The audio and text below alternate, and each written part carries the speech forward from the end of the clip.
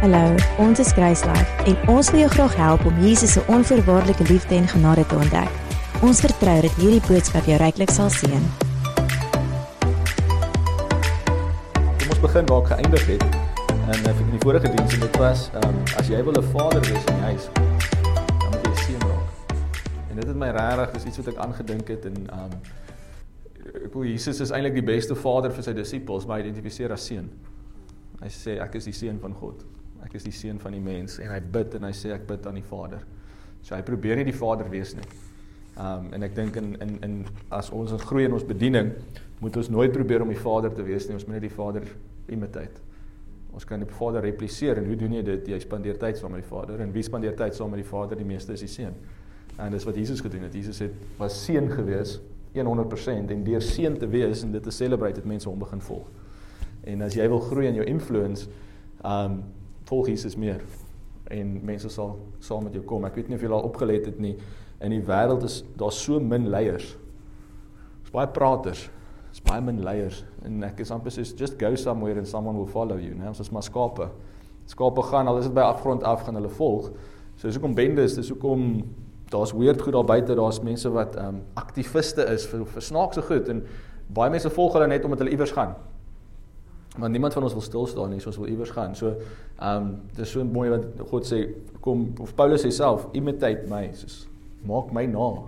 Want kyk wat ek doen en doen dit, want ek kyk vir Christus en ek doen wat hy doen. En wat doen Christus? Hy doen wat die Vader doen.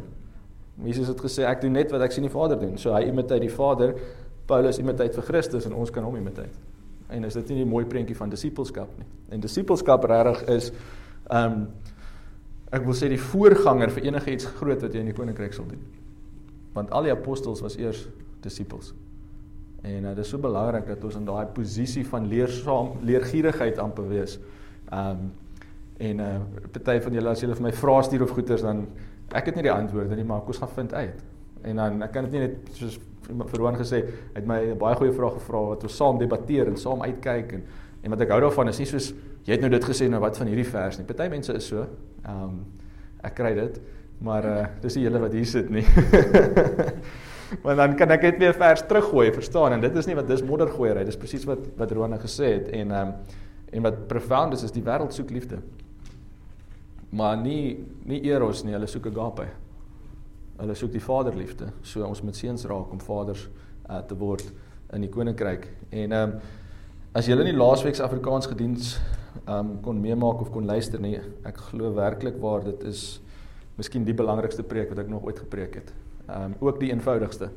En dit is hoekom dit so cool is. Maar ja, daar was 'n paar mense wat vir die eerste keer ingeluister het en ek glo regtig aangeraak is. Ekskuus, ek is nog hier op Engels, so kom ek kry net gou my Afrikaans. So ons het gepraat oor sodat of omdat, en dit het iets afgeskop in my hart, wat beteken, wat ek wil verder vat en sê, wat is die regte kant om? Wat is die regte kant om? Maar daar is so baie wat verander in die woord, en as ons gaan kyk na die Onse Vader as voorbeeld,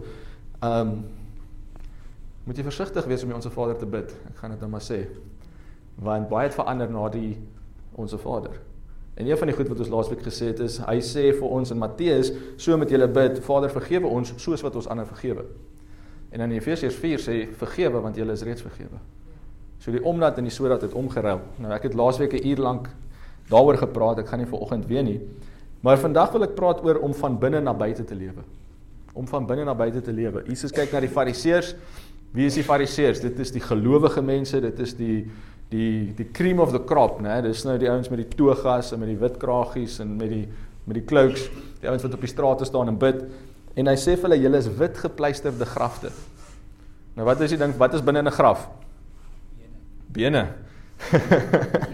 Dooie bene, stink, wurms, wat ook al, afhangende waar ons in die proses is, maar Roan sê julle meer verduidelik van dit. Maar hy sê, julle is wit gepleisterde grafte, wat sê hy vir julle? Godsdiens is van buite, jy probeer iets buite binne verander, deur iets buite binne toe te vat. En dis dieselfde met Ramadan, jy probeer dit wat jy nie meer invat nie, van buite af, probeer jy nou nader aan God kry. So jy probeer deur jou buitekant te verander of te weerhou, of wat ook al, probeer jy dan nader aan God kom. En baie mense wil nader aan God kom, want hulle wil aanvaar word, hulle wil liefde hê, hulle wil geliefd voel. En so is dit anders, want die woord sê vir ons in Filippense 2, dat daar is, daar's 'n werking van heil. Nou, heil is salvation, en heil is waar ons heiligheid kry. Nou, daar's 'n hele teaching oor heiligmaking, wat ek glad nie mee saamstem nie, want jy kan nie heilig maak nie, jy word heilig. Jy word heilig gemaak, en nou lewe jy meer en meer heilig, want die woord sê, jy wil, God gaan jou wil verander, en hy gaan jou werke verander. So, jy kan al die sonde doen wat jy wil doen, want hy gaan verander hoeveel jy wil doen, en later gaan jy niks meer wil doen nie. Waar Herman is met sy golf, is ek met rugby. En gisteraan toe ek sien ek moet nog voorberei, en die stommers het al afgeskop, en hulle skop halfwee 'n uur vroeër af as wat ek gedink het, en dan moet ek met die vlees maar werk, want op die einde van die dag kyk jy, en dan is dit in elk geval nie so exciting altyd nie. Maar die woord is altyd exciting, en hy sê vir ons hierso, werk julle heil uit. Okay, dis die kruks van die vers op Filippense 2, werk julle heil uit. Nie werk vir julle heil nie, werk dit uit. Nou wat is uit? As ek die water uit die bottel uit moet kry, waar is die water? Die water is binne in die bottel. So nou moet dit uitgaan. Die weduwee met die kruik, sy moes ingaan en sy moes die water uit die fontein uitkry. Daai is 'n pragtige prentjie van die gospel. Die slaaf is die Heilige Gees wat gestuur word om die bruid te gaan haal vir die seun, wat Isak is, wat die God se belofte is. En dan is dit Jesaja 12 wat sê, trek nou uit die water. En dit is, wat is die bewys van dat hierdie die vrou is? Dis die een wat vloei met die Gees. Dit is die koninkryk. Dit is die gospel. Dit is in die Ou Testament. Ek het nou ook gesê, in die Ou Testament kan ons so baie keer dit uitkry, maar hoekom is hierdie so belangrik? Hoekom is dit so belangrik dat ons nie werk vir nie, maar werk uit? Want dis letterlik 'n 180 grade verskil van wat se werke jy gaan doen. As jy gaan lewe om in die hemel te kom, dan gaan jy nooit na ander kyk nie. Jy gaan altyd eers te kyk, wat ek vir jou doen, gaan dit vir my punte gee. Maar as jy lewe asof jy reeds in die hemel is, dan gaan dit nooit oor jou nie. Maar dan gaan dit oor daai persoon. Dan gaan dit oor die uitreik, en jy wil deel wees, en jy wil God se goedheid deel, en jy wil daai vrou gaan sien, wat ons gisteroggend 10 uur kry, op haar bakstene sit, met haar slaapkamerjas. Die Hollanders praat van 'n badjas. Dis nogal 'n mooi woord, daar's baie badjasse in Salaris pas. Hoekom? Want hulle het nie 'n purpose nie. Hulle het nie rede om op te staan en aan te trek nie, because where would they go? Weet jy wat is die voordeel? They have nowhere to go, so hulle kan vir jou luister. Die grootste terugvoer wat ons van die Albaniërs en van die Amerikaners gister gekry het, is, hier luister mense nog, hier gee mense jou 'n kans, hier is 'n conversation. Die een sê vir my, wat is dit, Cassidy, sy het gister, sy is deur Caris Bible College, sy het gegraduate. Sy het gister die eerste persoon in haar lewe tot die Here gelei. Ons het nie meer Bible school het nie, ons het 'n ministry school. Want ons wil mense na die Here lei. Maar wat sy sê, wat sleg is sy sê, hulle bly in 'n student town, en hulle bly tussen die studente in 'n woonstel. En as jy iemand groet, dan kyk hulle vir jou, hulle groet nie terug, jy sê, wat's fout met jou? Ek ken jou nie, hoekom praat jy met my? Dis wat die wêreld is. Hier in Suid-Afrika het ons 'n geleentheid. Dieselfde, Avi en Claudia het gesê in Albanië, hier is dit so lekker met 'n minister, want die mense luister vir jou. Ja, en jy luister vir hulle, en jy hoor, wat glo jy, en hoekom doen jy Ramadan, en so daar's 'n gesprek wat aan die gang is, waar in baie plekke is dit net soos, ek het nie tyd vir jou nie. Hoekom praat jy met my? Wat het jy wat ek het nie? Ek het meer geld, ek het dit, ek het daai, dis hier waar ons woon.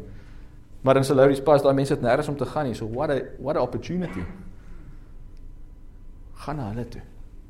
Die een vrou raak gered, daar so gisteroggend, lang storie kort, maar ek sê vir nou moet jy kerk toe kom. Nie om te kom werk en om jou heiligmaking en om jou salvation te behou nie, nee, sodat jy kan vertrou en glo en hoor en leer wat jy reeds het. Dis hoekom jy kerk toe kom. Sy sê vir my, ek sal volgende week. Ek sê, maar hoekom nie môre nie? Sy sê, wat se dag is vandag? Ek sê, Saterdag. Sy sê, nie Sondag nie, want in haar kop doen ons wat ons doen, omdat dit Sondag is. Ek sê, nee, ons doen dit elke dag. Verstaan? 'n Uitreik is formeel amper, maar wat lekker is, soos Julius gesê het, Jesus het hulle uitgestuur, 2-2. By die werk is ek nie altyd so bold soos wat ek is as ek langs 'n broer is nie. So dis ook goed as jy broers het, of meer 'n familie by die werk, om saam tyd te spandeer, want ons stuur mekaar. Vers 13, want dit is God wat in julle werk, nie aan julle werk nie. Hy is nie nog besig om te polish en gou, so nou eendag Masterchef gekyk en dan na die countdown, dan begin hulle nog die laaste goedjies regmaak. Party mense dink die Here is nog besig om die laaste goedjies van die kerk nog in plek te sit en die bordjie lyk nog nie mooi nie. Wat as die Here kom? Dis klaar. Dis klaar geëet. Die meal is done. It's finished en klaar. Dit Paasfees gedeel. Die Last Supper was the Last Supper. Hy sê want ek wil verander wat julle wil. Ek hou van die Afrikaans hier so meer as die Engels, want dit is God wat in julle werk om te wil, sowel as om te werk na sy welbehae. Hy verander wat jy wil doen en dan verander die werke wat jy doen. Sê gister vir daai vrou, luister, sy sê nee, sy kan nie nou by die Here kom, kyk, hier is my glas of bier, hier is my, ek het nie aangetrek, ek nog nie gestort nie. Ek sê maar jy verstaan verkeerd, dit is verkeerd om. Jy raak nie reg en dan kom jy na God toe nie, jy kom na God toe en dan raak jy reg. Regte kant om. Sy het al gehoor van Jesus. Ek het iemand sê, ken jy vir Jesus nie? Julius het dit gesê, wat ken jy van Jesus? Ken jy Jesus? Of het jy al gehoor van Jesus? En wanneer ons al gesprekke het met mense, dan vra ek, so, wat ken jy? Wat weet jy? Vertel my van Jesus. En baie vinnig kan jy optel of al die gospel gehoor het of nie. Jesus, die woord Jesus is nie die gospel nie. Wat hy kom doen het is die gospel. En dit is die onverganklike saad, dit is waar mense wedergebore raak. Ek het dit laasweek gedeel, ek sal dit weer deel. Regtig gevoel die Gees vir my sê, Stellenbosch is overchurched and undersaved. Dis nie waar vir Albanië nie, Albanië kort kerk is, Stellenbosch kort nie meer kerk nie, hulle kort meer geredes.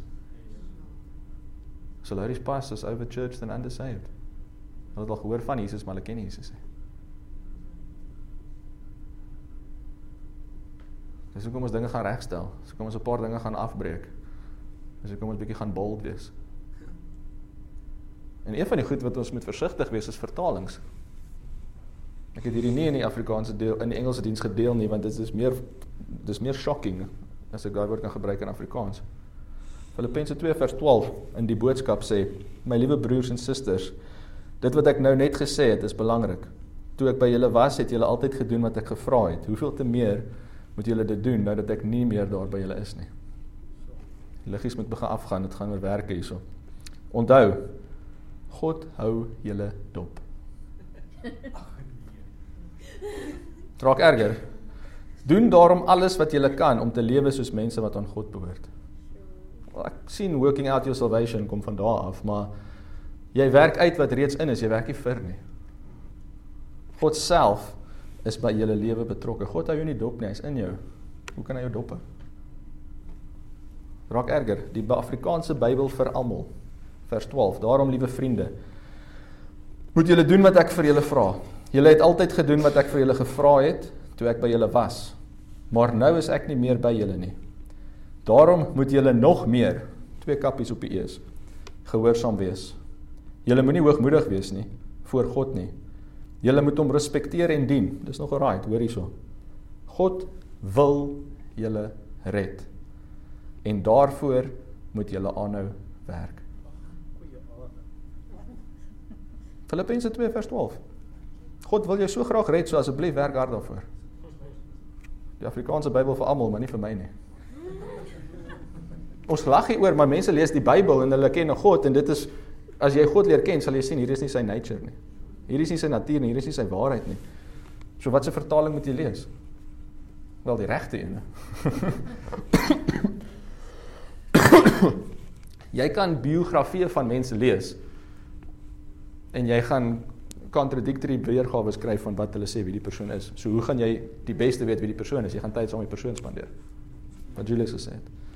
So ek lees so vers en dit onmiddellik in my gees is dit, my hare staan regop en gewoonlik op 'n Vrydag aand as ek my preek vertaal, dan moet ek dit met iemand deel. Ek het gisterand met Arnold gedeel. Julle kan dink hoe hy dit geniet het. Ek het dit met Natasha gedeel, en, want dit is nie omdat ek wil verkeerd of dit is omdat my hart breek vir die mense wat hierdie Bybels optel en dink hulle moet werk vir wat God reeds gedoen het. God wil julle so graag red, arme God, né? En daarvoor moet julle aanhou werk.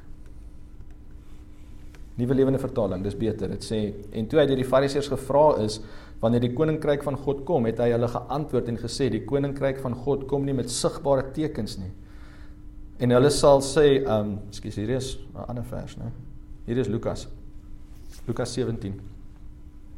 En toe hulle die Fariseërs gevra het, wanneer die koninkryk van God sal kom, het hy geantwoord en gesê, die koninkryk van God kom nie met sigbare tekens nie, en hulle sal nie sê, kyk hier of kyk daar nie, want die koninkryk van God is binne in julle. Wat werk ons uit? Ons werk uit die koninkryk. Werk uit die saligheid, hoekom, want die koninkryk is binne ons. Die vertalings daar kry dit ook verskillend. Die een sê die koninkryk is hier, verwysend na Jesus. Die koninkryk is tussen julle, verwysend na Jesus, maar die koninkryk is binne julle. So die Grieks, die woord is omvattend en Jesus sê die koninkryk is hier, maar die koninkryk gaan in julle wees. So kom ek sê dinge verander. Die koninkryk staan tussen hulle, maar nou is die koninkryk binne. Want hy het gekom en hy het dit uitgegee. Dis baie belangrik dat ons daai tipe van goed sien. So waar is die koninkryk? Binne jou. Die Afrikaanse 53 vertaling is jou beste kans op die waarheid en dit sê God is binne in jou. God, die koning, is waar die koninkryk is en God is binne jou, so die koninkryk is binne jou. 2 Korintiërs 10 vers 1 en ek self, Paulus, bid julle die sagmoedigheid en vriendelikheid van Christus en wat ek in julle teenwoordigheid wel nederig is onder julle, maar in my afwesigheid moedig teenoor julle. Ek smeek dan dat as ek teenwoordig is, ek nie moedig hoef te wees met die vertroue waarmee ek meen om dit aan te durf teen sommige wat reken dat ons volgens die vlees wandel nie. Want hoewel ons in die vlees wandel, voer ons nie stryd volgens die vlees nie. Dit is baie belangrik. Ons is in die vlees, maar die koninkryk is in ons. So wanneer ons dan warfare, is dit nie volgens die vlees nie. So niks wat jy in die vlees kan doen, is actually koninkryk nie. Want die koninkryk is nie die vlees, en die koninkryk is binne die vlees. Niks wat jy in die buitekant kan doen nie. Maar, wat sê hy? Want die wapens van ons stryd is nie vleeslik nie. So jy het wapens, maar die wapens is nie vleeslik nie, maar kragtig deur God, om vestings neer te werp. Hier het my gebless, dit kom uit Woensdag se sessie uit. Terwyl ons planne verbreek en elke skans wat opgewerp word teen die kennis van God en elke gedagte gevange neem tot die gehoorsaamheid aan Christus. Die aanvalle kom nie teenoor ons nie, dit kom teenoor die kennis van God.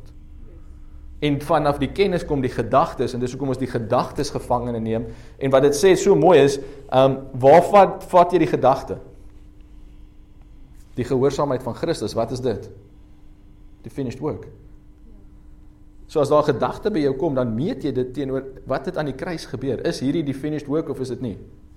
As jy daai vers vat, Filippense 2 in daai horrible vertaling, en jy vat daai gedagte, jy vat daai kennis, jy sien, okay, hierdie kennis is skeef, maar die gedagte wat dit wikkel is, ek moet nog iets doen, en dan vra jy jouself, die gehoorsaamheid van Christus aan die kruis, wat het dit gedoen? Okay, dit is klaar, dit is volbring. So as die woord sê, wat nie die woord is nie, as die kennis sê, die gedagte wat kom, sê ek moet nog iets doen, maar Christus se gehoorsaam aan die kruis sê dit is klaar gedoen, dan vat ek daai gedagte gevangenis en ek sit hom aan die gehoorsaamheid van Christus en ek dink nie verder daaraan nie.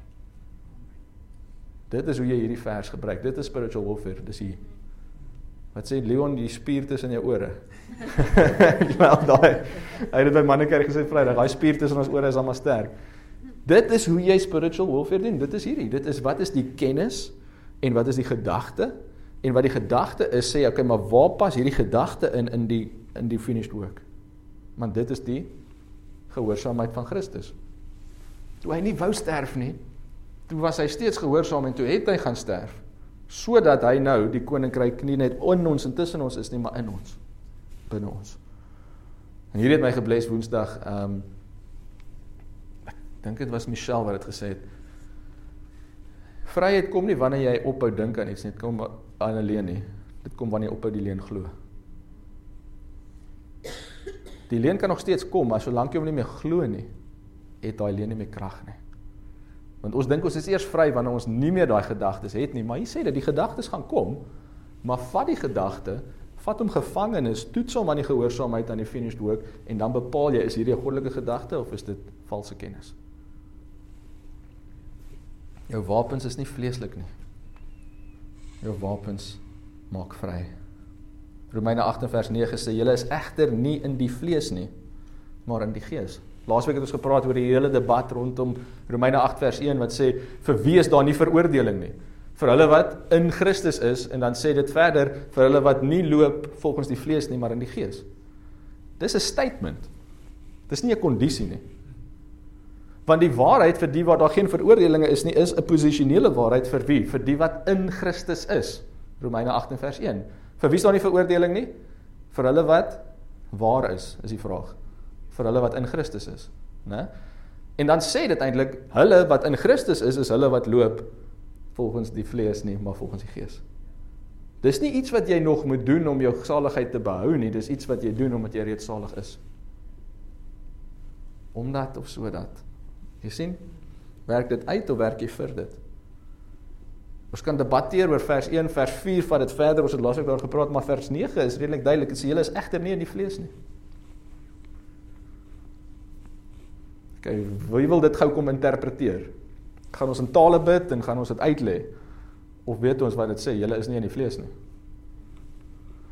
Maar waar is julle? In die gees. Wie is nie veroordeel nie? Hulle wat in Christus is. Wie is Christus? Die woord sê, in 2 Korintiërs 5, ek sien nou weer so dit by mekaar kom, ons kyk nie meer na Jesus volgens die vlees nie, maar volgens die gees. So wanneer ons in Christus is dit 'n geestelike waarheid. So daarom leef ons nou in die gees, want ons is een met hom in die gees.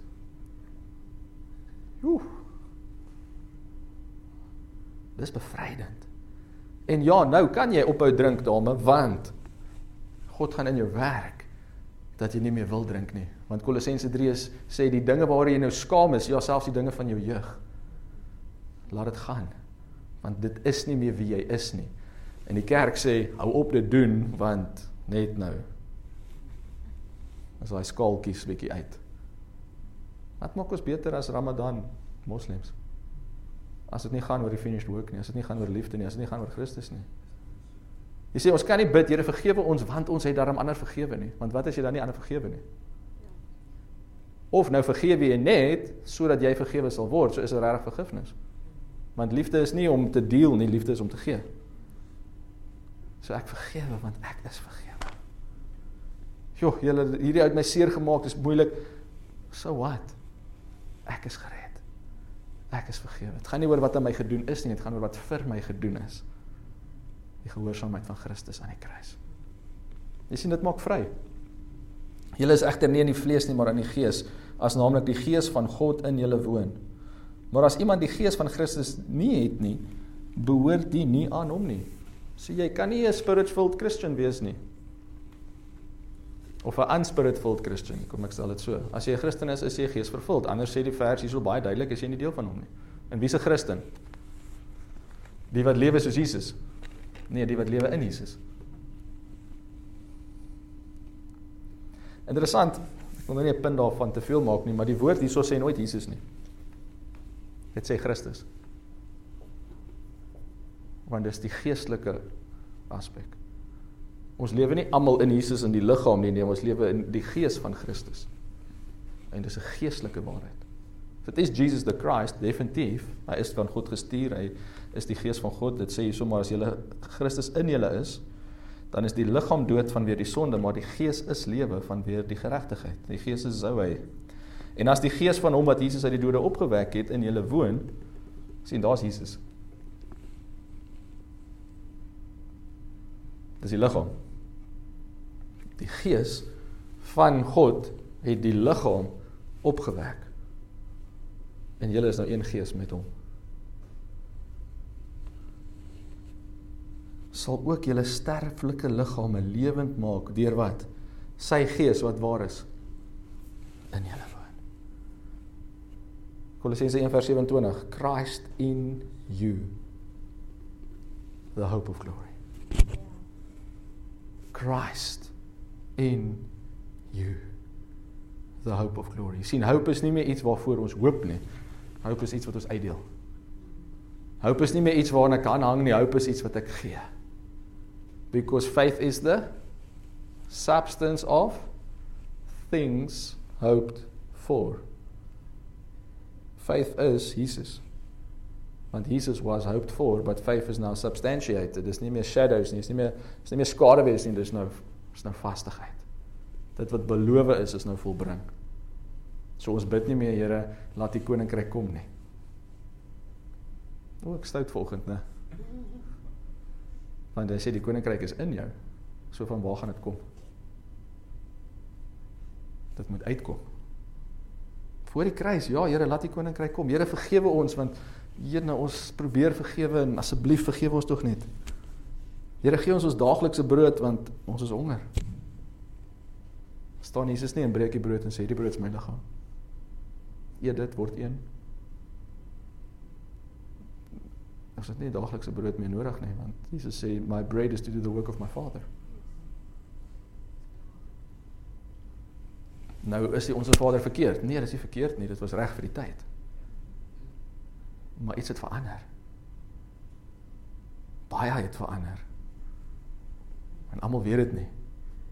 En dis die goeie nuus. Ons bid nie dat die koninkryk kom nie, die koninkryk is binne ons, so let's go and work it out.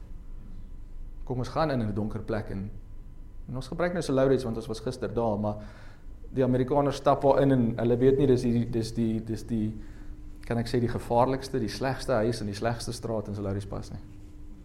Hulle stap in, hulle is vol bravade, jy weet as jy mos op 'n mission trip gaan vir oor see, jy dink niks kan jou raak nie. Ons was in Londen en die volgende oomblik was daar ou met so 'n mes in 'n alleyway en ons soos, moet ons nie dalk in die hotel wees eerder nou as die buite nie. Stap in Albanië, dan voel jy so 'n bietjie nervous, Julius sal weet, maar dan sê hulle vir jou nie, is okay, want hulle weet nie of jy in die maffia is of nie, so. Is veiliger daar. En hulle stap in en hulle sien hierdie ouens is besig met iets op 'n tafel, maar hulle gaan nie daar en hulle praat en hulle preek en hulle deel en die volgende oomblik besef hulle maar hierdie hele tafel is vol dagga. Hulle is besig, hier is 'n daggahuis. 4 mense raak gered in die daggahuis. Mense wat nie daar was nie, wat nie in die kamer was nie, wat in die ander kamers was, kom uit, want hulle het gehoor. Wat het hulle gehoor? Die evangelie, die goeie nuus. Jy sien, geloof kom nie deur testimonie nie. Geloof kom deur die gospel. Geloof kom nie deur die Bybel te lees nie, of die Onse Vader te bid nie. Geloof kom deur hearing, and hearing what? Hearing the gospel. Hearing the word of Christ. Mense kom uit hulle kamers uit. Die span het nie eens geweet hulle is daar nie. Ons wil gered word. Ek lees dit in Handelinge. What must we do to be saved? Jy sien, ons moet nie altar calls doen nie. As ons regtig die gospel preek, sal die mense kom. Wat moet ek doen om gered te word? Wat moet ek doen om gered te word? En as die gees van hom, wat Jesus uit die dode opgewek het, in julle woon, waar is hy? In jou. So van waar wil jy hom kry? Here, maak die hemel oop, giet uit die gees, kom nader my God by u. Hy is binne jou. Jy is in hom. Dit is so een, mens weet nie wie is die koffie en wie is die tee, of wie is die melk en wie is die suiker nie, dit is een ding, dis Jesus. 2 Korintiërs 5 vers 16, ons ken dus van nou af niemand meer na die vlees nie. Al het ons ook Christus na die vlees geken, nou ken ons hom tog nie meer so nie. Nie wat ons sien nie, maar wat ons in die gees sien. Die Nuwe Lewende Vertaling sê, van nou af beoordeel ons niemand meer volgens 'n menslike maatstaf nie. So dit kan nie oor werke gaan nie. Dit kan nie gaan oor hoe jy lyk of wat jy aantrek nie. Dit is menslik.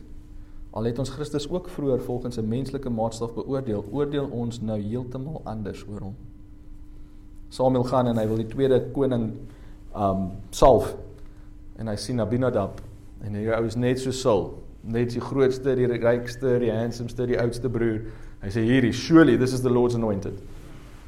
Maar God sê nee, ek kyk nie wat aan buitekant is nie, ek kyk wat aan die binnekant is. Esekiel 36 sê wat? Ek gaan julle hart van steen uithaal, van rots, en in julle hart van vlees gee. So wanneer God na jou kyk hy nie na wat aan die buitekant is nie, hy kyk na wat aan die binnekant is. Hy kyk net, is Christus daar of nie? Is daar hart van vlees, is daar lewe, is die gees daar? En as die gees daar is, dan is jy deel van my. En as jy nie is nie, dan is jy nie deel van my nie, maar dit gaan nie oor wat jy aan die buitekant kan doen nie. Jy kan gym toe gaan en so groot soos Saul probeer wees, of ek weet van Iemand het, ek sit een van julle wat sy sussie het gebid en toe het hy langer geword. Iemand het actually soos 2 of 5 centimeter gegroei. Dis 'n testimonie wat ek al gehoor het. Maar God gee nie om nie. Wat? Wil jy ook bid? So, ek bedoel, dit is nice, maar dit help niemand in die koninkryk nie. Want dit is vleeslik. Maar dit is 'n geestelike waarheid. Daar is nou geen veroordeling vir die wat in Christus Jesus is nie. Want hulle wandel nie na die vlees nie, maar na die gees. Dis hoe ek dit sou vertaal. Vir die wat nie na die gees lewe nie. Ag, nie na die vlees nie, maar na die gees. En wat Herman gesê het, vers 2, want die wet van die gees van die lewe, waar? In Christus Jesus. Romeine 8 vers 2 is so mooi. Waar is die lewe? In Christus Jesus. Nie in die wet nie. Nie in die nuwe verbond eers nie. Die nuwe verbond sê vir jou waar die lewe is. Die lewe is in Christus Jesus. En wat het dit gedoen? Daai lewe het my vrygemaak. Nie die wet nie. Die lewe het my vrygemaak van die wet van sonde en dood. Dit is hoe dit nog altyd moes wees. Want Galasiërs sê die wet wat na die tyd gekom het, maak nie min of minag nie die beloftes wat reeds bestaan het nie. Die Nuwe Testament is eintlik die Ou Testament. Die Nuwe Testament is eintlik die Eerste Testament.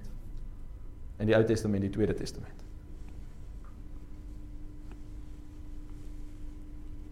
Jerusha says, what are you saying?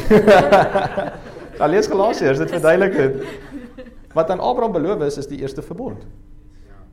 Ons lewe sit in die Ou Testament, maar God het nooit gesê hierdie bladsy is die Ou Testament nie. Julius het dit nie meer in sy Bybel nie, so julle kan hom vra wat van ek praat. Die eerste verbond was wat aan Abraham beloof is. Wat eintlik herhaal is wat aan Noag beloof is, wat herhaal het wat aan Adam beloof is. En nou sê wat be fruitful and multiply. Dit was die belofte. Dit was die uitnodiging. Dis wat Abraham gekry het. Jy gaan baie kinders hê, soveel soos die sterre, soveel soos die sand. Die woord Galasiërs 3. Julle, ek het nie meer notas nie, so baie is daar in dit. Abraham het die evangelie gehoor. Johannes 5 dink ek sê, he saw the day of the Lord and he rejoiced.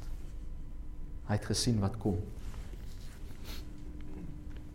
Luister vers 3. Want God het. Wie het? God het. Het jy? Kan jy? Kan probeer. God het. Wat vir die wet onmoontlik was. Omdat dit kragteloos was deur die vlees. Deur sy eie seun in die gelykheid van die sondige vlees te stuur. En dit ter wille van die sonde. Die sonde veroordeel waar? In die vlees. So ek en jy kan niks in die vlees doen nie, want sonde is klaar veroordeel in die vlees. Wat beteken veroordeel? Hier het ek gekry toe ek na my eie preek geluister het. Veroordeel is, jy is nie meer waardig nie, jy is nie geskik nie, jy is ongeskik. So as iemand nie meer kan werk nie, dan is hy ongeskik verklaar. As 'n gebou veroordeel is, dan kan die gebou nie meer funksioneer nie. Ons mag, as hierdie gebou veroordeel was, mag ons nie nou gewees het nie, né? So jy is ongeskik, dis nie, jy is ongeskik, jy praat lelik met jou ma nie, jy is nie geskik vir die funksie nie. Nou luister gou mooi, hierdie is baie cool. Hy sê, wat het hy veroordeel? So sonde is nie meer geskik. Sonde het nie meer 'n funksie in die vlees nie. Dis nie die vlees wat veroordeel is nie. Dis die sonde wat veroordeel is. Check out in vlees. Dis nie die vlees nie, dis die sonde. God het Adam en Eva gemaak en gesê, dis baie goed. Wat hy gemaak, hy het vlees gemaak. Maar wat die vlees wou doen, was om die godheid te herstel, wat verlore is. En die vlees kan nie, en die wet kan nie, want die wet is geheg aan die vlees. Maar nou kom God in Hebreërs 10 sê, die Here het vir Jesus 'n liggaam voorberei. A body you prepared for me. Dis wat hier ook aangaan. En die body, die vlees, is wat hy geoffer het, en deur die vlees te offer, het hy sonde veroordeel. So sonde is ongeskik om te doen wat sonde moet doen.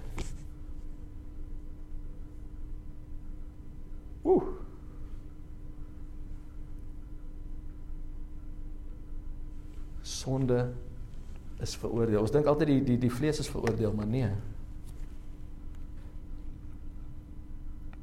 Luister vers 4, dit is sodat in, so ons gaan mooi oor. Sodat die reg van die wet vervul kon word in ons, wat nie na die vlees wandel nie, maar na die gees. Sonde is veroordeel, en as jy nou raak een met die gees, dan is selfs dit wat die gees verwag het, nou volbring. Want wat was die tekortkoming van die vlees? Van die wet, daar antwoord ek het, die vlees.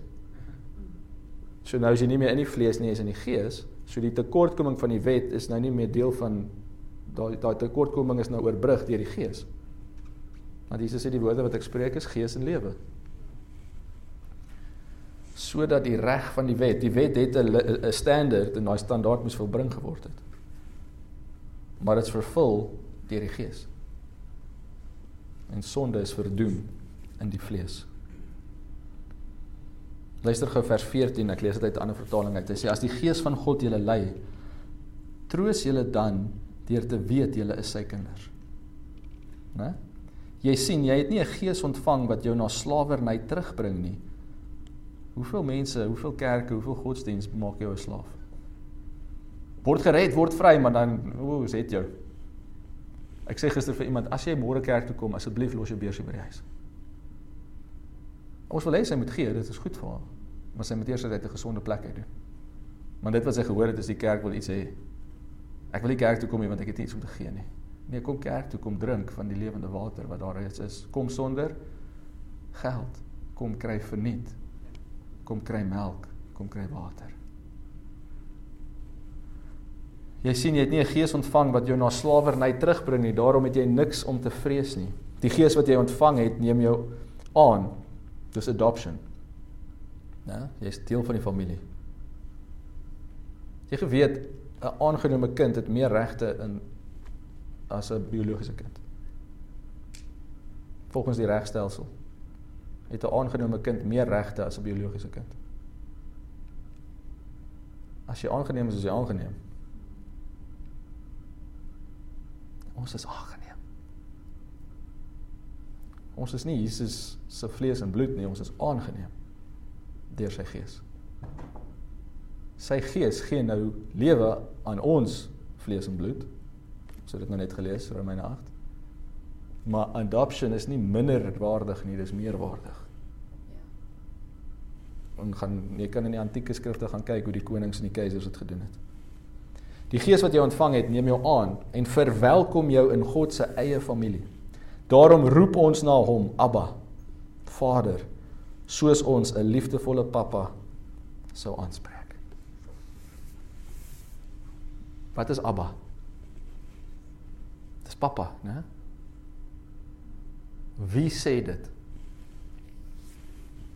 Wie gebruik die woord Abba? Crying, sê die Engels, né? Babies are crying. Seuns, kinders, sê Abba. Jy sien, as 'n kind in jou huis inkom, en hy sê vir jou, papa, Abba, dada, wat ook al, dit gaan nie oor wat jy kry nie. Wat is die deurbraak? Dat hy weet, hy is 'n seun. Dit is die deurbraak. Dink jy God wil heeltyd gehoor het, ek is Abba, ek is Abba, ek is Abba? Nee, hy wil weet, jy weet, jy is 'n seun. So die Gees werk in jou om jou te ooreed van jou kindskap. En daarom sê hy, you can call him daddy. Why? Because you're a son. Die liefde in 1 Korintiërs 13 sê, het nie prys en groot praterigheid en opblasing nodig nie. So God het nie dit nodig nie, want God is liefde. Maar die Gees sê, jy kan hom Abba noem. Jy kan hom papa noem. Want jy is sy seun. Jy is sy dogter. Jy is sy kind. Is dit nie mooi nie?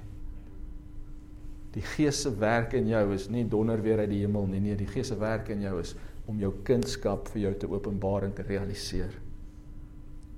Dan sê vers 16, die Gees self getuig, saam met ons gees, dat ons kinders van God is. En hoe leef kinders van God? Hoe leef koningskinders? Hulle leef koninkryk. They live like royalty. So they're working out, hulle werk uit die koninkryk wat reeds in hulle is. Sluit af met 2 Konings 4. 2 Konings 4. Ek kan nie die Afrikaanse mense huis te stuur sonder om hierdie met hulle te deel nie. So 2 Konings 4 gaan oor die weduwee in die kruik. En wat gebeur is, kom ons lees dit vers 1, sê, 'n sekere vrou uit die vroue van die profete se seuns het na Elisa geroep en gesê, "U dienaar, my man is dood." Kyk wat sy doen na, sy bou haar CV, né? "U dienaar, my man." So hy pas dan iewers in, hy het iets gedoen, hy was deel van die seuns van die profete wat hulle van praat. En u weet self dat u dienaar die Here gevrees het, so hy was al right ou gewees, né? Wat sê sy? Hy het gewerk. Ek het iets nodig, maar my man het gewerk, so ek bring die werke na voorskyn sodat ek iets kan kry. Kyk of dit so werk. Nou het die skuldeiser gekom om my 2 kinders vir hom as slawe te neem. Toe sê Elisa vir haar, "Wat kan ek vir jou doen?" Yes, ek hou daarvan. Okay, so what? Wat kan ek vir jou doen?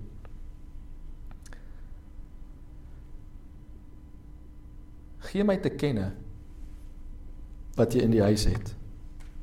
En sy antwoord, "U dienares het glad niks in die huis nie." Sien ons mindset. Nee, ek het niks nie. Nee, is leeg. Nee, die kaste. Meantime is daar's mieliepap, daar's meel, daar's paar blikkies tuna. Nee, ons het niks in die huis om te eet nie. Nee, ons het u dienares het glad niks nie, behalwe 'n flesie met olie. As jy niks het wat vir jou gaan nie, maar jy die Gees in jou, dan het jy baie wat vir jou gaan. Waar is die fles? Is in die huis. Dat die boodskap is binne na buite. So wat doen jy? Hy sê, gaan leen vir jou van buite af.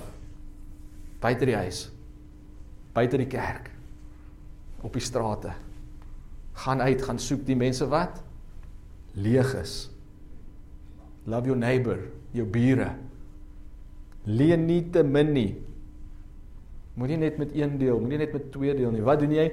Jy gaan haal die leë kanne, gaan dan in en sluit die deur agter jou en jou seuns toe en giet in al daardie kanne en sit weg wat vol is. Genesis 1 sê vir ons die Gees van God hover oor die aarde. En hoekom? Want die aarde was sonder vorm en leeg. Without form and void. Dis die evangelie hier in 2 Konings. Gaan kry die leë kanne. Die leë mense. En wat doen ons? Ons giet die olie van die Gees in hulle. Hoe doen ons dit? Deur die boodskap wat lewe bring. Deur die goeie nuus van die gehoorsaamheid van Christus. En ons giet uit. En ons giet uit. En ons bring hulle in die huis in. En ek het vanoggend ook gesê, ons maak ons kinders, ons maak ons families, ons maak dit 'n family affair. Laat jou seuns jou help. As ons op uitreike gaan, is ons gewoonlik kinders, en dis hoe dit moet wees. Maak dit deel van wie ons is, van wat ons doen. En vers 5 sê, sy het toe van hom af weggegaan, en die deur agter haar en haar seuns toegesluit, en terwyl hulle vir haar aanbring, giet sy in. Sodra die kanne vol was, sê sy aan haar seun, bring vir my nog 'n kan aan, maar hy antwoord haar, daar is geen kan meer nie. Toe gaan die olie staan. Mag dit ons testimony wees, dat daar nie een leë persoon in ons lewe meer oor is nie.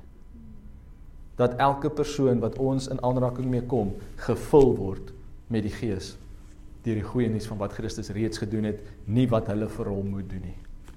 Dit is die uitwerking van dit wat ingesit is. Dit is die uitgieting van dit wat binne ons is. Dit is Christendom.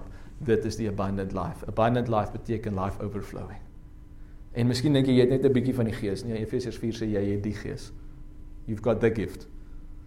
And we all have the same measure of the gift. En dit is nie, ons het almal 500 mil nie, nee, ons het almal die volheid. Want Kolossense 2 vers 9 tot 11 sê, die volheid van wie God is, was in Christus. En nie net in hom nie, maar julle is nou volkome in hom. Volkome. Maar ons dink is net so bietjie. Dit mag wees, maar gebruik dit. Gebruik dit, fan into flame, stir up, use what you've got. Maak mense vol van dit wat in jou vol gemaak is. Giet uit wat dit wat in is. Nie omdat jy iets moet doen nie, maar omdat alles reeds vir jou gedoen is. Kom ons laat dit daar. Here, dankie vir die woorde wat lewe gee. Dankie Here dat ons hier kan sit en bedink en bestudeer om seker te maak dat ons dinge reg omkry.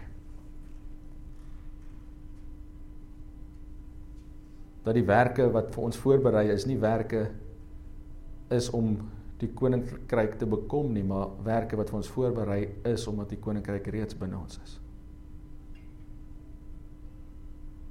Dat dit uitwerke is, nie inwerke nie.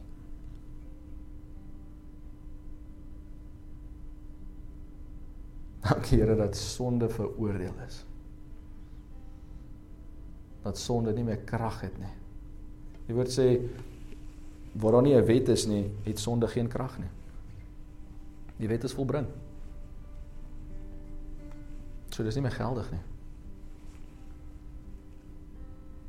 Ek voel net, dis iemand wat jy sukkel met sonde en sonde aan jou terug. Maar die boodskap regtig vanoggend is vryheid.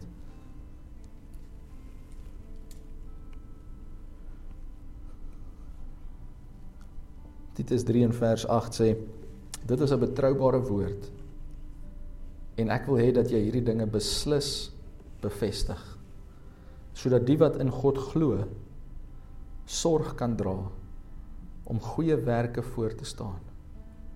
Dit is wat goed en nuttig is vir die mense.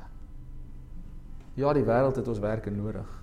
Ja, die wêreld het lig nodig. Ja, die wêreld het Christene nodig wat werk. Paulus sê, ek werk harder as julle almal, ja, maar nie ek nie, Christus in my. Daar is nie 'n tyd vir passiwiteit nie, daar is nie 'n tyd vir selfsugtigheid nie. Ons moet uitgaan, ons moet 'n wêreld verander, die mense het dit nuttig, die mense het dit nodig, maar dit moet kom uit 'n plek van oorvloed. Dit kan nooit kom uit 'n plek van God impres nie.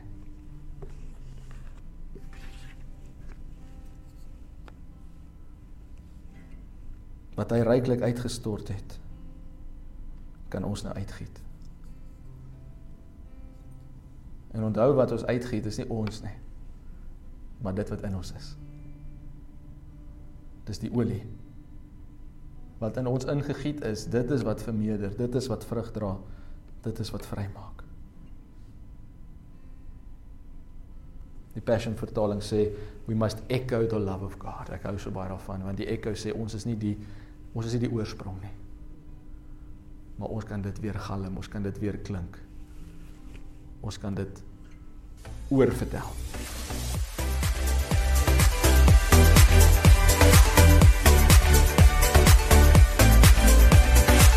Ons wil graag van jou hoor. Indien jy graag met iemand wil praat of saam met iemand wil bid, kontak ons gerus by 021 8800 168 of e-pos ons by info@gracelife.co. Indien jy materiaal wil bestel of meer oor ons wil uitvind, besoek gerus ons webwerf.